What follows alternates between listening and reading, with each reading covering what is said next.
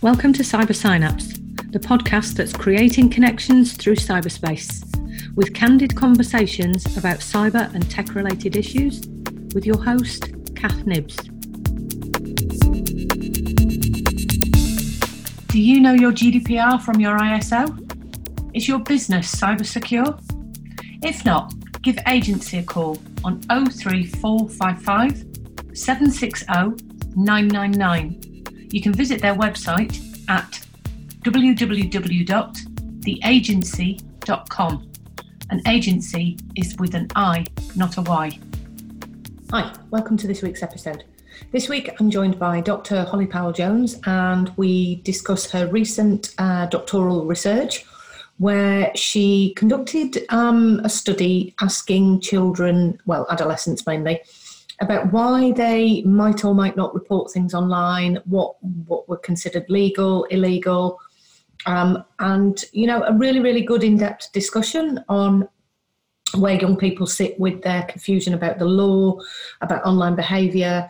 And we kind of digressed a little bit into the difficulties of really understanding this for young people, because the law isn't always quite clear. So I'm just thinking the best thing to do is probably just let you listen to the interview rather than me rambling on. And just to say that I have a couple of episodes coming up, and then I'm going to take a short break, probably later on in the summertime, you know, as I did last year, to give myself just a little bit of rest and recuperation, because I've got a lot on at the moment. And of course, I want some time for self-care. And then going forward, it won't be long before we're into kind of September, October, and that will be heading towards season 3, which is quite outstanding for something that I thought I might not can get going for a long time. I've got people actually asking to be on the podcast, and I just wanted to say thank you for those who take the time to message me, to email. I really, really do appreciate the feedback. And yes, I'm going to get to those kinds of studies and subjects soon. Obviously, getting some of the people that I need to speak to, or getting to some of the people that I need to speak to and having these kinds of conversations isn't quite as easy as 1, 2, 3, because obviously because of the kind of subjects that they are. Hopefully there's going to be a lot more going forward in terms of diversity again on topics. I might be having some people back from season 1, season 2, just to have a discussion about where things are now, 18 months, 2 years down the line, in terms of progress in cyberspace. Until next time, have a great week. I hope you're enjoying this episode, and thank you for listening, watching. Take care. Welcome to Cyber Synapse. This week, I'm joined by Dr. Holly Powell-Jones. And the reason I'm kind of, well, I begged, borrowed and pleaded to get you on this podcast, actually. So I'm just going to fess up there. You have recently finished your PhD in sociology at the City University, isn't it, down in London? And your PhD was around... in fact, would you like to introduce yourself in terms of your research? But what we're going to be looking at today is something that's cropped up in the last 2 episodes regarding why adults don't report things online or what's happened online. And actually, that's kind of what you looked at, but with adolescents. That's right, yeah. So I'll give you the elevator pitch for my research. So I used to teach I still do teach social media law and ethics in secondary schools. And I think the legal framework is something that's really absent from a lot of digital literacy and projects in schools. We don't start with the basics, which is what is a criminal offence online, what is serious versus kind of less serious. And through that, I got a police funding grant, and I worked with a local media company. We reached literally thousands of young people. So I was going to schools very regularly, talking to young people about what they thought was or wasn't a crime online. And someone said to me, that would make a really interesting research project. So that's kind of what I did. I got a scholarship to go to City University and work in their sociology department. But my research basically investigates perceptions of risk online with 11 to 18-year-olds, bearing in mind that I am talking about risks in a very subjective, socially constructed, and I'm looking at what young people do or don't think is a risk online, but also what beliefs are underpinning those viewpoints. So I asked them to say, how risky is it and why? And basically wrote down everything they said and analysed the results. Yeah. Okay. So the geek in me goes, we might come on to how we actually analyse all of this stuff, because language is key. Language, I mean, I think I've started with that. Language matters, language is key. So for those people who have been listening for a while, I absolutely adore talking about how adolescents work, what their brain does, how they make sense of the world. So should we start with, do you want to go through what your findings were? Because I know that you've got a fantastic 2-minute video. It's not even 2 minutes, actually. Talk about being able to be succinct. And what you talked about was the effects that you found and kind of what young people were saying, and the kind of material that they looked at risks on, that you defined risks under. Yeah, so I gave out some stimulus material, which was basically some mocked up examples of different posts, online posts, and they were meant to represent things that could be criminally offensive. So things like indecent images. Obviously, I couldn't give indecent images to young people, so it was a link with a message that was mocked up to suggest an indecent video. Malicious or threatening, harassing communications, hate speech, allegations of child abuse, and a few other things as well. And these were based on, so the Crown Prosecution Service has got guidelines on prosecuting social media offences. So that's kind of what was informing that. And my main findings really, I mean, my number one finding is complete lack of consensus of what is or isn't a criminal risk online. And for me, the disturbing thing was that the sharing of indecent images of someone that could be underage as well was the one that had the most debate and disagreement, which is strange because that is the one area of social media law that I think has been done to death in schools. So it's strange to me to see that is the one that is still having a lot of debate and uncertainty around how legal that is.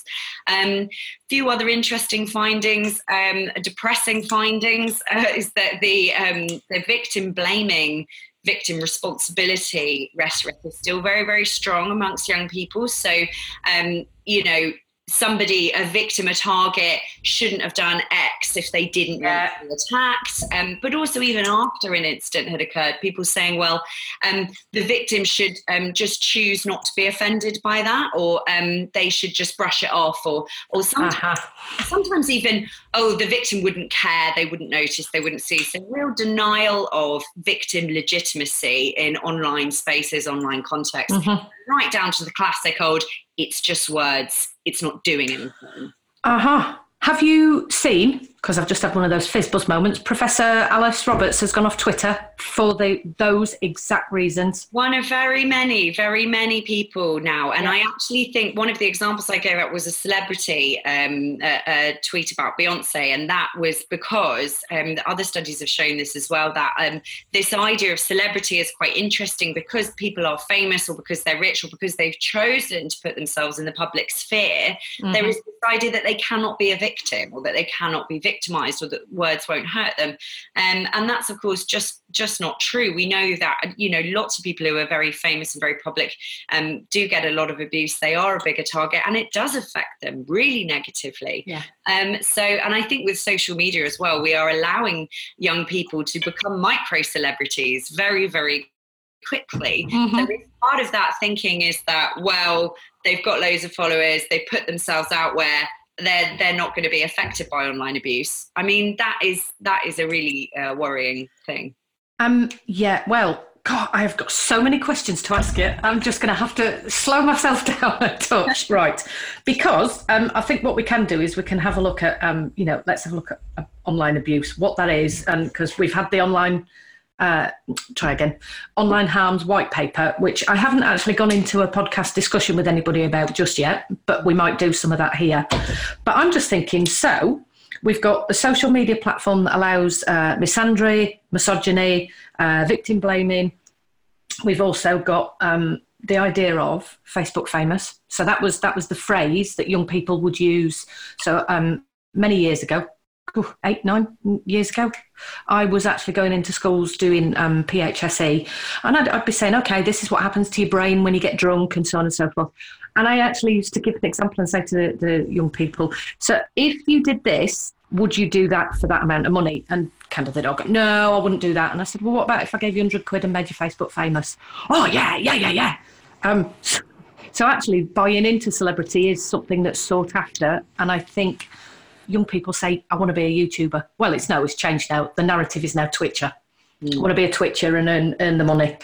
So there is this thing about what are we doing as a society to create this narrative that's kind of producing children who want to be YouTubers, Twitchers, Facebook famous, and then have this kind of attitude that, if you are famous, well, you're free game. Anybody can have a go at you. And I think that's absolutely the right question to be asking. I mean, you say you're talking about very micro level, what's going on in your brain at certain points. I'm very macro level as well, in that I'm like, well, what's going on in the culture and the society and the politics around these young people as they're growing up, and how does that affect kind of how they perceive what is and isn't acceptable behaviour, and what is and isn't, deviant versus normal, and all these kinds of things. And the reality is, I think it's very hypocritical of some of the people who are in power at the moment trying to sort of crack down on online hate speech, abusive comments, and kind of incivility and stuff online, when actually we have a lot of that in our public sphere, in our media, in our politics. And, let's just state the blooming obvious. The President of the United States of America is the person who young people say to me, well, you're telling me I shouldn't say this and I can't say this, and that this is a risk, and that's going to damage my reputation. But he's managed to become one of the leaders of one of the largest countries in the world. So is that even true? And that's a really valid point. I think it's very hypocritical of adults to make this a problem with children and young people, when actually we have a problem in our society with all of these things. Yeah. I think sometimes when I am teaching and I hear this narrative coming out from the adults, and I kind of do that thing where I lean forward and go, who parents them? Who actually parented these children that are now doing this behaviour? Where did this stem from? They didn't just suddenly become abusive, children.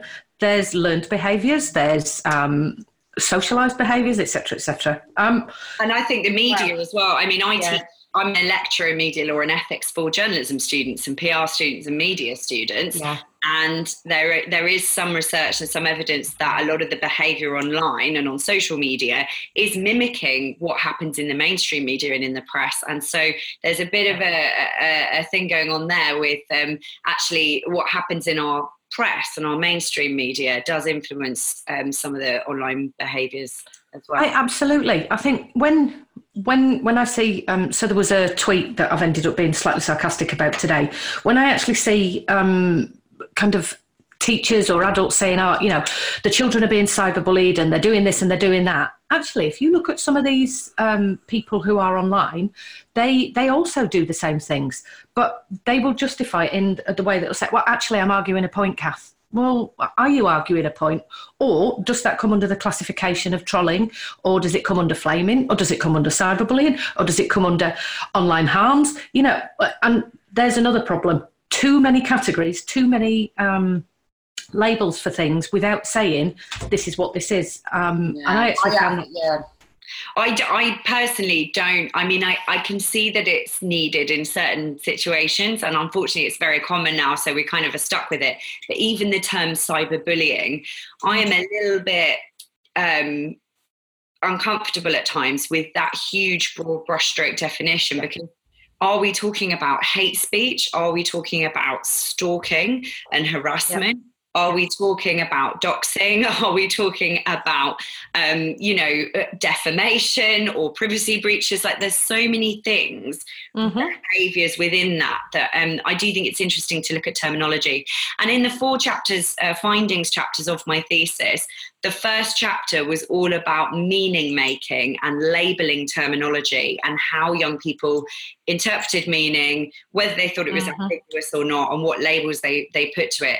The second chapter was looking at the relationships between a perpetrator and a target as well, and how that affected whether or not it was seen as acceptable to post. The third one was looking at justifications and the ways in which an individual sender and their rights were seen to potentially trump a target. And lastly, I looked at whether they thought there were any potential consequences for the behaviour, and often it was the case of no consequences, even if they thought the behaviour itself wasn't acceptable. When it drilled down to, well, what would happen to someone if they posted this, often it was, well, probably nothing. Yes. What I picked up, I think it was on your press release when you put that out. Actually, I was supposed to have that on in the background, but I got sidelined with getting this sorted this morning. One of the things that you'd said was that children didn't even understand for most of the time that you actually can get in trouble for illegal activity online, because there's this thing about, but it's online, it's not real life. And that distinction between not understanding that virtual is the same as real, Yeah, and I think, again, we've got to look at the context within these discussions as well. So there is a lot of inconsistency into how the law is applied in practice. We know this. And I think on the one hand, I get very frustrated when people talk about a wild west of an online environment that doesn't have any rules, that doesn't have any laws. And we have plenty of laws, and this is why I teach social media law. We have plenty of laws that are applied to online behaviour, and I use a whole host of real life case studies of people that have been prosecuted for online content or conduct under these laws. So firstly, you don't know that the police aren't going to do anything, because quite often they do.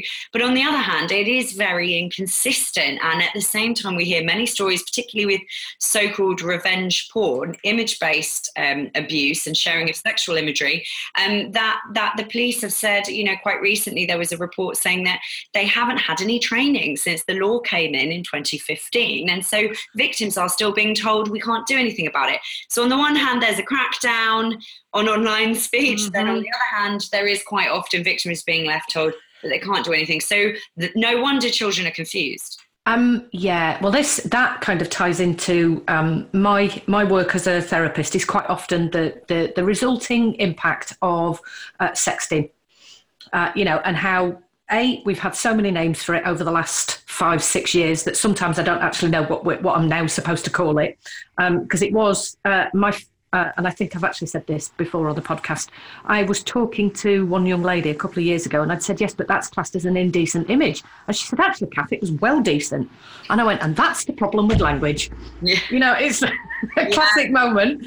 But I do find with the underage sharing of explicit images, because that's what I'm now calling it, is CEOP brought out their rules and said, well, actually, what you need to do is look at it this way, that way, and the other way. And it's being interpreted subjectively by different local authorities, police forces, schools.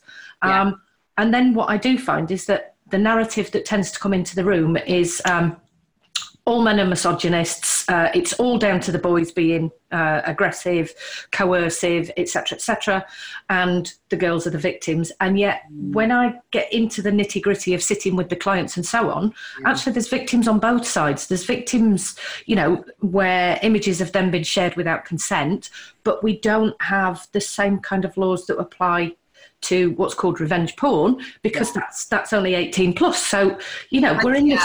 I feel like there's three things to mention here. The first one is what I'm hearing a lot now, and what I agree with, is we have to be careful of using laws that were designed to protect children to criminalise and cause further harm to children. So we really have to assess whether it is in the public interest to prosecute for that sort of behaviour.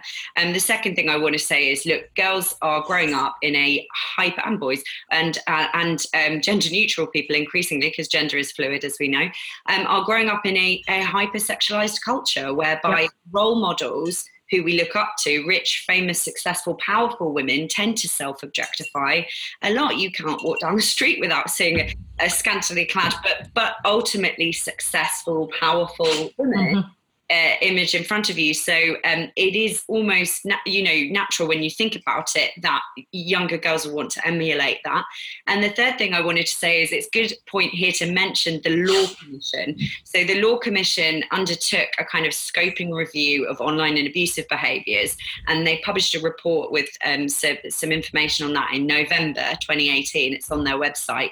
They are now looking into reviewing things like hate speech and indecent image sharing online as well. And I think that will really help, because one of the things that they found from their scoping report was that terms like obscene, indecent, malicious, grossly offensive were so subjective and vague as to almost be unhelpful. Well, my slant on some of this has been, so recently I had the latest CEOP Think You Know update, blah, blah, blah, blah, and this is what you need to tell children. Sexting is wrong. And I went, well, that's a bit of a moral compass, isn't it? Yeah. Maybe we say it's illegal and we give them the law, but we can't say if it's right or wrong, because that's about... yeah, and the reason why I love doing what I do in terms of my online media law work in schools is that I get to go in and say, look, don't shoot the messenger. I didn't invent these laws. I'm here to communicate that they exist to you and show you how they're applied. But what I love is that the idea that I'm creating a whole generation of critical legal scholars and critical criminologists, because they turn around to me and say, hang on, so what, I can have sex I'm 16, but I can't send a sexy picture until I'm 18. Hang on, so I can be held criminally responsible from the age of 10, but I'm not responsible enough to own a pet until I'm 13 under the law. Yeah. Like, what is going on? And I love having those conversations. And to be honest, I don't understand why we don't have public legal education in schools already. Human rights, crime and law should be a basic part of PSHE already, and the social media digital law aspect is just one part of that, really. And I often get asked about sex and crime more in my sessions than I do about digital communications. Yes, pornography is the question, and it relates to pornography, and so I can have sex but I can't watch pornography. I can share an image when I'm 18. So all of those same kind of arguments, and that's literally what I sit with. And I'm going to say some of them are about 10 or 11 because the age at which pornography is being accessed is 8. So I am working with lots and lots of young children. And there is a whole heap of conversations that absolutely mimic and reflect what you've just said there. And I go, I know, it doesn't make sense to me, so I'm not sure how I'm supposed to explain it to you, but this is what it is. And one of the things I noticed actually from my research, and I did mention it because one of the posts was an allegation of an abusive sexual relationship between an adult and a child, a teacher and a student. And that was almost the most interesting one for me because young people were so aware of sexual offending, of grooming, of paedophilia, of rape. And those discussions, I think, are really, really important to have. And sometimes they brought up sexual violence without me having even thought of it in connection to a post that I'd created. But it's very clear to me that young people are comfortable and even confident to have these conversations, and they want to have these conversations. But I fear that it's adults who are uncomfortable about leaning into those conversations and wanting to shut it down in order to protect children, when actually I think the best way to protect children is to lean into those conversations, uncomfortable as they are, because children want to and need to talk about things like this. Yes. So and many people know this on the podcast. I talk about I have always had very, very frank conversations with my children. to the point of being accused of being a liberal parent, because I'm like, but the thing is if you have these conversations, then there's no shame about a conversation to be had.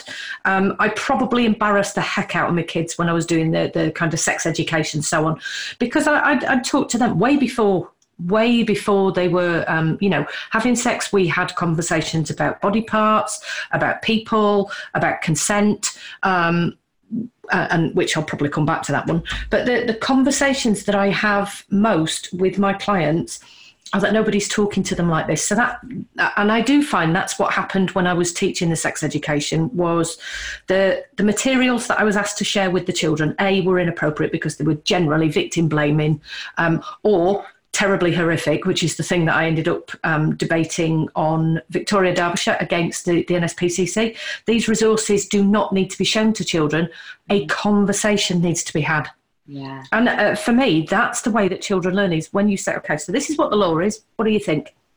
Absolutely. And I think asking questions, I mean, I teach at universities as well as in secondary schools, and I think asking questions is the best way to teach, actually, is to have a reflective conversation. Yes. And if young people say something that you think, oh gosh, that doesn't sound right, rather than saying you're completely wrong, ask a question. Say, that's an interesting point. Why do you think that? Or what about this? Or how come this happened? Or what if, say, this scenario, and just get them to kind of do the work themselves through thinking through and talking through. Because I can absolutely say, from my perspective, I'm not from a social sciences background. My undergrad degree was in theatre. My postgrad degree was in radio journalism.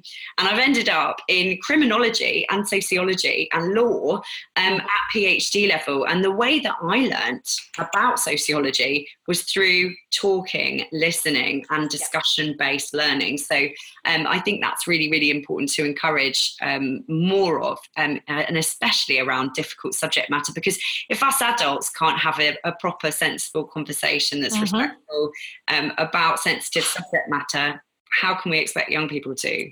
Well, for me, this is the issue around the discussions around pornography. It doesn't even happen within my profession.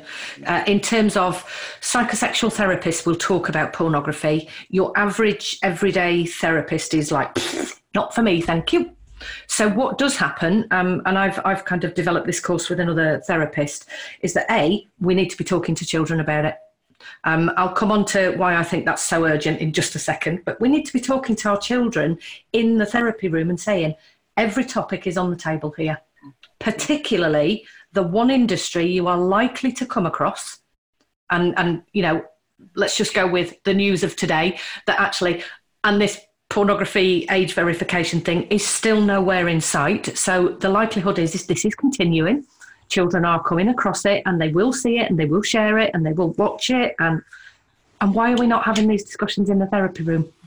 One of the best things that I saw in the theatre for a long time, I used to go to the theatre a lot, was a show called Why Is the Sky Blue by Abbey Wright, Tackroom Theatre. Why is the Sky Blue?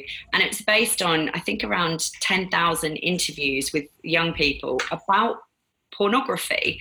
And it turned into a musical, what's known as a verbatim musical. So much like with my research, it's verbatim quotes from people. And it was the most amazing, profound, prolific, funny, poignant show that I've seen for a long time. And it shows how you think you're having a conversation about pornography, but it goes into conversations about love, about respect, about bodies, about sexuality, and all these other things that come from a seemingly sort of dark place actually is a conversation about what it means to be human and how we relate to each other. And I can't believe that show isn't everywhere all the time, all around. So I've just jotted it down, and if I can find a link, I'll put that in the show notes as well. Theatre people who have budgets for this kind of thing, please go and look at Why Is the Sky Blue? It's amazing. And it's from the mouths of children. And just like with my research, what we're trying to do here is make sure that young people's voices and perspectives and opinions are not lost in the debate about policies that are going to affect them. Absolutely. For me, there's something about the best thinkers on the planet are the adolescents, because of what's going on in terms of how they think. They're not limited and constrained by the boxes, are they? No, and they're still in that stage of learning to challenge authority. And that's really, so it's tricky, but it's also a really wonderfully productive space to have conversations. Yeah, I've just realised this was the point I was going to make about pornography. So the question I get asked in therapy is, so how come, Kath, and this will go back to that indecent images, underage images, kind of sticky wicket that the children are finding themselves around, is when we say that you have to be 18 to watch pornography, and that people in pornography need to be 18 plus to actually take part, how come some of them dress as though they're 14, 15, 16? And then why do we then have the difficulties of young people going, but I don't know how to tell the age? And, so I'm just thinking there is a campaign from Marie Collins, actually, it's on Lad Bible, about if you don't know whether somebody's 18 or not, just don't watch it. And I'm like, but how do the kids know this? If they go to, let's go with the most famous free site, they're right at the very top, barely legal. Well, how do they know if somebody is legal or not legal on that very cusp when some of the people dress in the pornography videos as though they are younger anyway? And this links right back to, I think it was a year or two ago, Plan UK was looking at girls' rights, and they were they did a report about street harassment and the number of girls that have been sexually harassed in public in their school uniform as well. This is connected, Yeah, and what a difficulty for young people. In terms of trying to understand where the law fits in kind of like pornography, sexual relationships, sexuality, what they're doing online, and then the law. Yeah, there's a case that I want to talk about, and I have to watch myself legally with this one to get it right. But there was a case of a businessman, a well-known businessman, who met an underage girl through a sugar daddy website, and was cleared of all charges in relation to sex with that girl, which people can find that case very easily online and read about it if they want to. But I think that case, for me, flags up all the moral, ethical, legal issues with how we think about things like power, responsibility, consent, age, etc. Online. And I, again, rather than telling girls don't go on a sugar daddy website or don't, we're increasingly now we're talking about university students being engaged in webcamming and other forms of sex work, rather than saying to girls don't do it. The broader question has to be, well, why are people doing it? What's driving people to use those sites? I mean, for girls, it obviously is, there is a financial, amongst many other things, a financial and a love and attention pull factor for them. And I think we need to have another conversation that's linked, which is what is driving men, older men, to use these sites as well, and have a look at it in a sort of holistic way, and if possible in a non-judgmental way, because I'm not one of these kind of Puritan paternalistic types who says let's shut it all down, it's all terrible. I just think again, it's actually the black and white kind of simplified thinking about it that is harming debate, and we're not, like I say, we're not talking to the very people that are within these environments that we need to be talking to really get a handle on what's going on and making sure that people are safe. I mean, I want to protect children just as much as the next person, but I don't think we can do that by excluding people who know what they're talking about from the conversations. Yeah, I have noticed that quite a lot of the research that, and I'm going to go blames pornography and so on, because there's quite a lot of it out there. I was thinking when we first started, I don't know if you've listened to John Ronson's conversation Last Days of August. I haven't, but I've heard so many great things about it. It's a very good podcast in terms of how he just puts the kind of, let's call it, evidence out there for you to think about. He's done it in a fabulous way that makes people critically think as well. But there is something about the online abuse that this lady was subjected to, and I'm going to go in quotes, just because she was a porn star, and that made it a justification for kind of attacking her. There is something about the narrative of when we blame porn for the reason why children do. Well, actually, there's a lot more going on, and I'm fully aware, because of the research that I do, what is happening within the porn industry and kind of how it does twist and change the narrative. I mean, the criminologist in me says this goes right back to constructs of ideal victims and ideal offenders. Niels Christie did a paper in the 80s on this, who gets legitimate victim status and who doesn't. And we are still very tied up in a lot of stereotypes about victims and perpetrators that we need to kind of free ourselves from, I think, in terms of when we talk about a lot of these things. But yeah, and victimology, which is almost like a sub part of criminology, has been really, really interesting for me, because my research is very much placing young people almost like a social audience of behaviours. So I'm giving them the examples, and they are like the witnesses, the bystanders, the public, the press, whatever you like, looking at this behaviour and making a judgment on it. And I love being a sociologist, because whatever we're talking about, the question always comes back to, Howard Becker's, whose side are we on here? We have to keep critical about who gets to decide and define what is acceptable in our society. And it is always tied up with power. And that's what we have to think about as sociologists, and I think as people in the media as well. Whose side are we on? Whose voices are we amplifying, and whose are we overlooking? Well, yes, this goes back to that kind of parenting, what I kind of mentioned before we came on here about the holier than now parents who are on social media giving it, we understand digital parenting, we understand. Well, quite often I go, okay, n equals 1. How many children have you actually got? And for me, there's something about we can't know everything. It's why I dislike the word expert when people say, oh, Kath's an expert. And I go, no, I'm not. I'm a specialist, but I'm not an expert, because actually I don't know everything.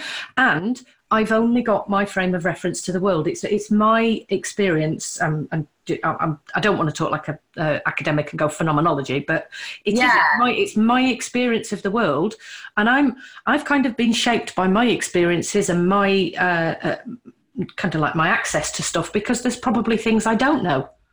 I think as well, like with my research, and I've written about it in more detail in my thesis, is we have social contexts within which we learn about what isn't okay in the world. And, in the old medieval days, you would have had probably quite a specific social context. Your village, would have been, they would have set the very clear kind of rules for engagement of social life.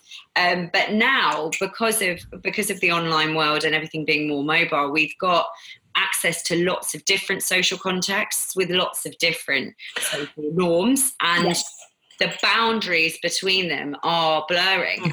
Integrating, and there's leakage, if you like, of ideas. And on the one hand, that's very exciting, but I also think that is leading to almost a bit of a, dare I say it, like normlessness, whereby, particularly in online environments, anything goes. We know on the dark web that you can go, or in various chat rooms, you can go to places and have conversations that people like me would think are absolutely outrageous, but yet have them normalized in certain groups. And we're kind of getting to the online grooming radicalization sort of discussions now as well. But that is the point.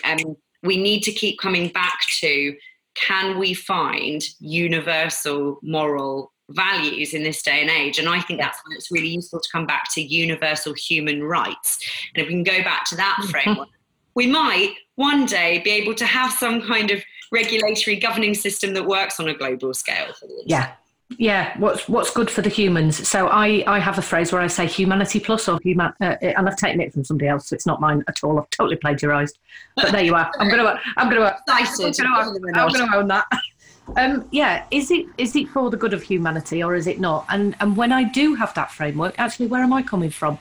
Because I was just thinking, the thing that I constantly say, both to clients when I'm teaching, I think I've said it on nearly all the podcasts that I've done in some way, shape or form, that there's something called the Dunbar effect, and that's 150 people in a hunter-gatherer tribe. That's kind of what we can max out on in terms of relationships and kind of conversations. And yet, if you take the people who have access to the internet and kind of apply that to who could access my child, we're talking about a village that consists of 4.8 billion people. And that, to me, I mean, that just blows my head in terms of, and how would I come up with what's normal? Yeah. Because for me, there's something about what was once secret and in my head, there's now a place on the internet to go and have that conversation.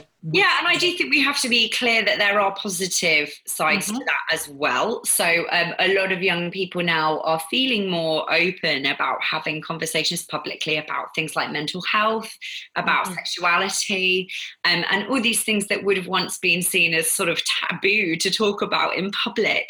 And I think there's some really positive things about some of that. But it is that process between being a child and being an adult, and it is a process of becoming that it can be I think tricky if everything is up and out there online, and and adults are some of the worst, I think, for posting all their innermost darkest thoughts and feelings sort of a bit haphazardly online. And we talked earlier about how actually it's many adults who are very, very quick on social media to post a comment that they might later regret. It's not specifically a child thing. But, we're all in processes of becoming, and with the public permanent nature of online platforms, how is that going to work in the future? Are we going to get better at erasing our content, and are we going to become more self-censoring? Are we going to actually just have a shift of social norms and become more forgiving? I don't know. Well, I must admit, I don't know whether to call it a job, but part of my teaching counsellors is there's ethics that we have to adhere to in the real world. And then we also need to remember that when we're online, those ethics still need to apply. So, for example, I was watching a conversation the other day that said something about, what do you think about clients who bring mobile phones into the room? Now, I've got a whole kind of a tutorial session where I talk about the ethics, the cybersecurity, blah, blah, blah, blah. Anyway, this thread delineated into, well, I think it's a total load of bollocks, children. And I was like, what is going on here? I think that what you should do is ban the phones out of the room. And literally, these therapists were arguing with each other online to the point that I actually kind of interjected and said, I'm really concerned that we talk like this to each other. And actually, you haven't, and it's the phrase I'm constantly using, you have no guarantees that there aren't clients in this group. Yeah, absolutely. And I think the thing that started me doing this training in the first place was back in 2013 when we elected police and crime commissioners. And down in Kent, they elected a youth police, they nominated and hired a youth police and crime commissioner, Paris Brown, who at the age of 17 was very publicly shamed, to quote John Monson's book, kind of publicly ruined through by the press on the basis of some tweets that she'd sent. And I've always said, I'm not justifying her comments. I agree that some of those comments were completely inappropriate for someone who's going to be in charge of the police. But also with my media law and ethics hat on, is that the equivalent of trawling through somebody's bins, going through their old Twitter accounts to try and dredge up material? Is it valid public interest? I'm not sure. And I think me as a human being with just my own compassionate head on, I would not have done that to someone who was 17 and still under the UN, rules, still a child. And I also think, what kind of message are we sending to young people? We're saying, don't you dare put your head up above the parapet. Don't you dare put yourself forward for a public role and responsibility, because we will find something about that you are ashamed of, and we will tear you down. Yeah.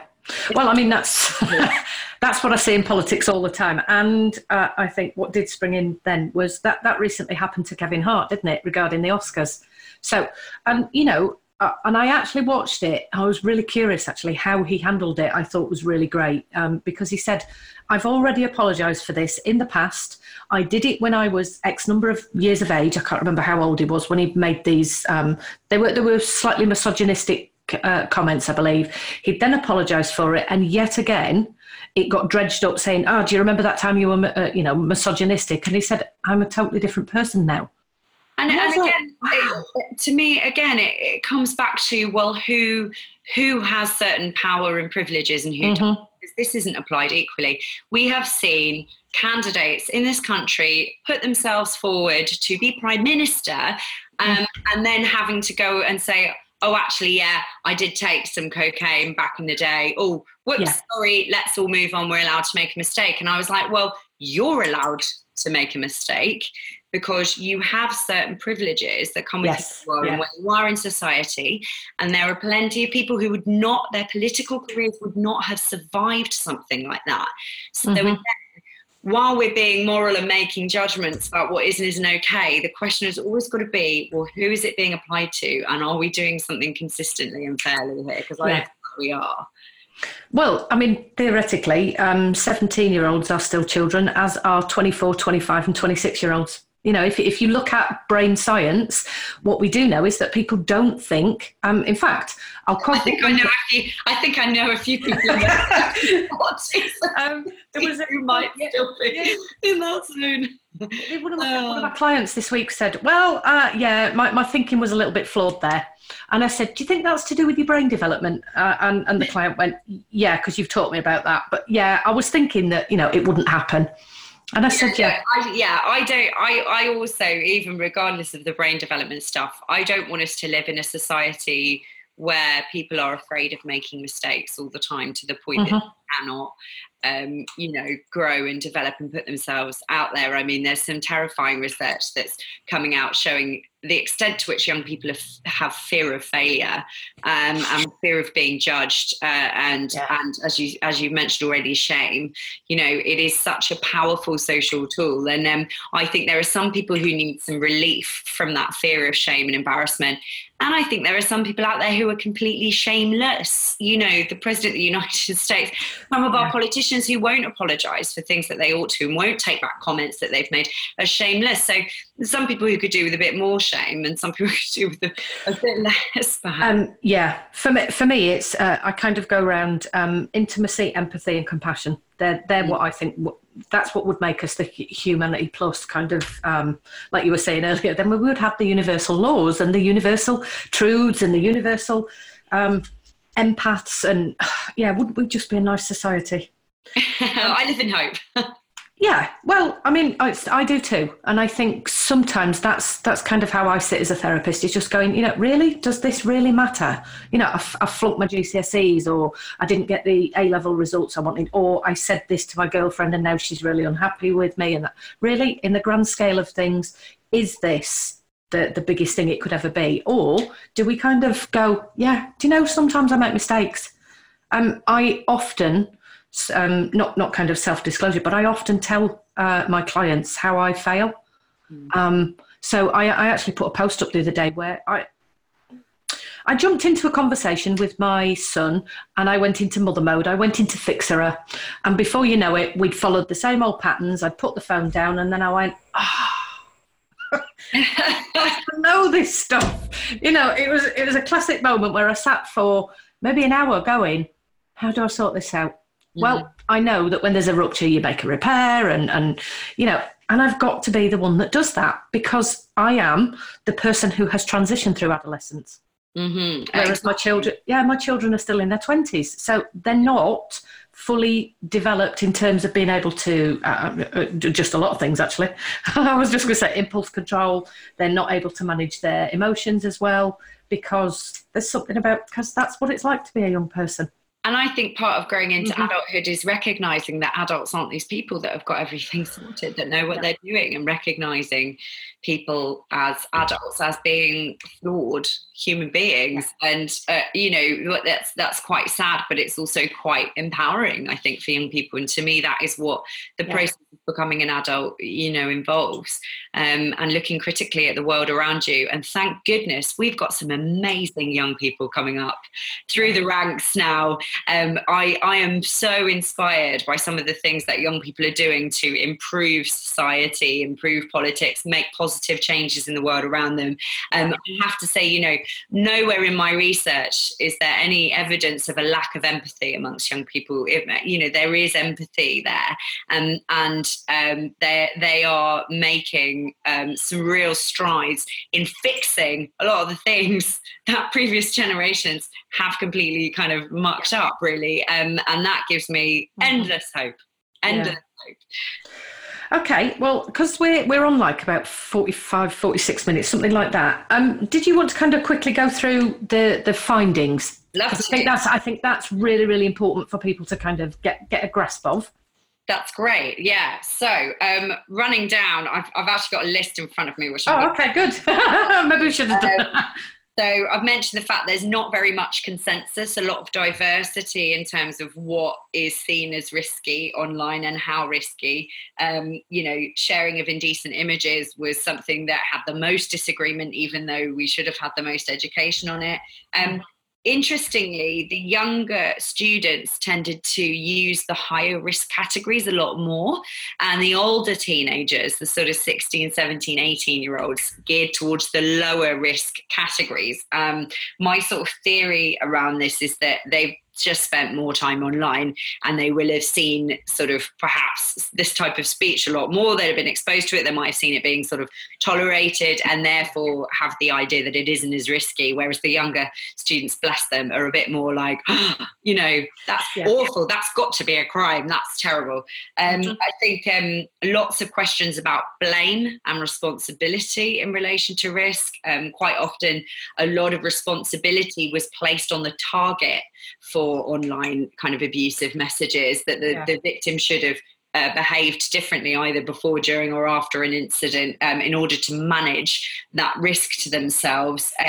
I think as well, this idea of in the theory, I talked a lot about the social construction of risk and the sociology of risk. And I think what keeps coming out again and again is this idea of an ideal citizen is one that can sort of manage all the risks themselves, that they can just sort of skillfully know about risks, manage risky behaviour, minimise risks, deal with it, and not have to rely on any kind of external support, state support, parental support, or any kind of interventions from anyone else. And it was interesting, of the 4 categories that I gave them for risk: criminal, police, civil, suing, ethics and reputation, or no risk, the one that was used the most was the civil risk. Over and over again, young people were like, well, the victim would sue, or the victim could sue, more than for police intervention, even for criminal offences. And again, it's that idea of the individualised citizen not needing any support. And I mean, you don't have to look very hard to see where that rhetoric comes from, that idea that a good citizen doesn't need state support and doesn't need this kind of intervention. So I think for me as a sociologist, that was really, really interesting. I'm always perturbed, I think might be a good way of kind of describing what it is that I'm seeing at the moment. So this idea of the digital citizen, and I think, what? That's just my interpretation. What does that actually mean? What? So we don't expect children to be a citizen of the world and to manage everything, but yet when they go online, they're supposed to be a good digital citizen. And for me, I kind of go, what does that actually mean? Well, teach them about basic human rights. So I'm not quite sure how that's meant to, again, to me, that this is part of, dare I mention the NL word, neoliberal thinking. I know it's a bit of a, but the ideal neoliberal citizen is one that can manage by themselves. They're self-governing, self-managing, self-responsibilizing, and they do not need state support and intervention. And, for me, humans are social creatures. We are group creatures. We all have points where we're vulnerable and we need help from other people. And I wonder, if the concerns that we've been having around mental health problems amongst young people is part of this idea that's got into them that they have to manage everything by themselves. Yes. That was that is my main gripe at the minute, is these young children are being so for me there's something about they don't ask for help, Kath. Well, of course they don't, because you keep teaching them not to ask for help. And then we say, well, why did you do that? Why didn't you come? And then we've also got the narrative of, well, why did you do that? Why were you on that site? So now the child goes, okay, I can't even ask for help when I've done something wrong, because I'm not allowed to make mistakes. I'm not allowed to fail, and I'm going to get shamed for doing something.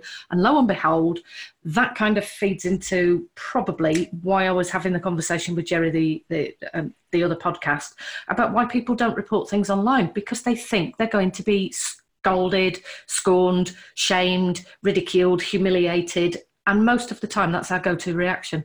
Yeah, and I'm very careful that when I teach social media law in schools, one of the case studies that I use around sharing indecent images is a real life story about a girl who an ex-partner had naked pictures of her, which he then tried to sell on Facebook. They're all under 18, and another boy wanted to buy them.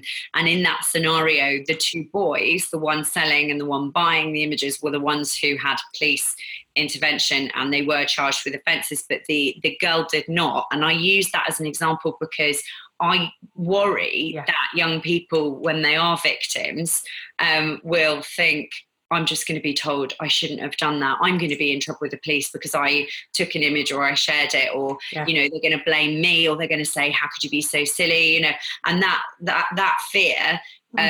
I think in the worst cases, is what drives young people away from getting help and into some terrible, terrible situations. Yes. Where they feel alone in the world and they have no way out.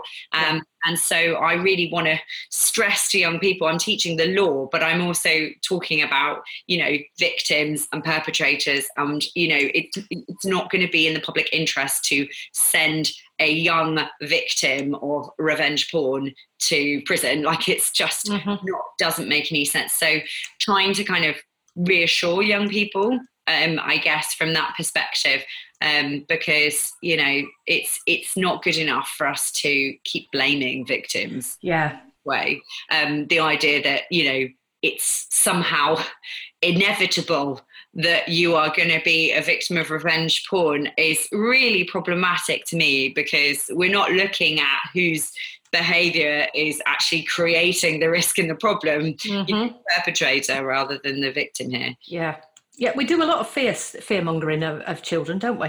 Yeah. And, the world is a big, scary place, even for me. I'm nearly 30, and I wake up sometimes and put the news on and think, oh, it's a scary old world out there. So you don't want to do too much of that, I think, to young people as well. It's got to be sensible. Yeah. Well, I'm hoping to have a conversation with somebody who does a lot of conversations around victim blaming.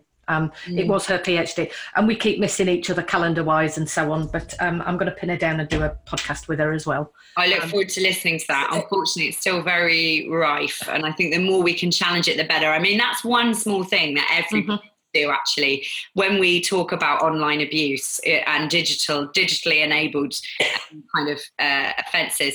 The one thing I would love everyone to just start doing is, if they hear somebody responsibilizing the victim or blaming the victim, oh, you shouldn't have posted this, or come off social media for it, just to counter it, just to challenge it and say, actually, are you victim blaming there? Maybe we should focus on perpetrators' behaviour and not victims' behaviour. Yeah, absolutely. There's so much more I could talk to you about, Holly, but we've been going for nearly an hour, and this has become the generic platform now for not sticking to half an hour. So, good to hear it. So, is there anything you would like people to know about you? I'm going to put your so you've got your website that you run as well, which is about the online media and law. I think it's called Online Media Law, isn't it? It is, yeah. I'd love to do. Really it is.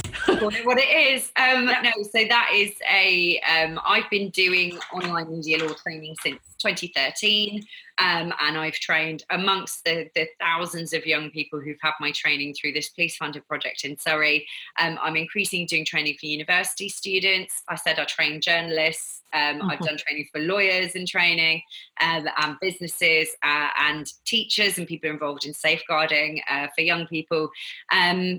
Training, resources, and also just if you want to email me and have a chat, I'm very open to that as well. But that's Online Media Law is my Twitter handle, and you can find links to the website there and find out about what I do. So thanks for that. Let me have it. I will also put in. I've just written it down. Why is the sky blue? I'll see if I can get hold of that and put that in the show notes as well, so that again, it's something that other people can find out about and go and have a look at. But thank you very much for giving your time up, and thank you for a brilliant discussion. Thank you. Thanks for having me. It's been great.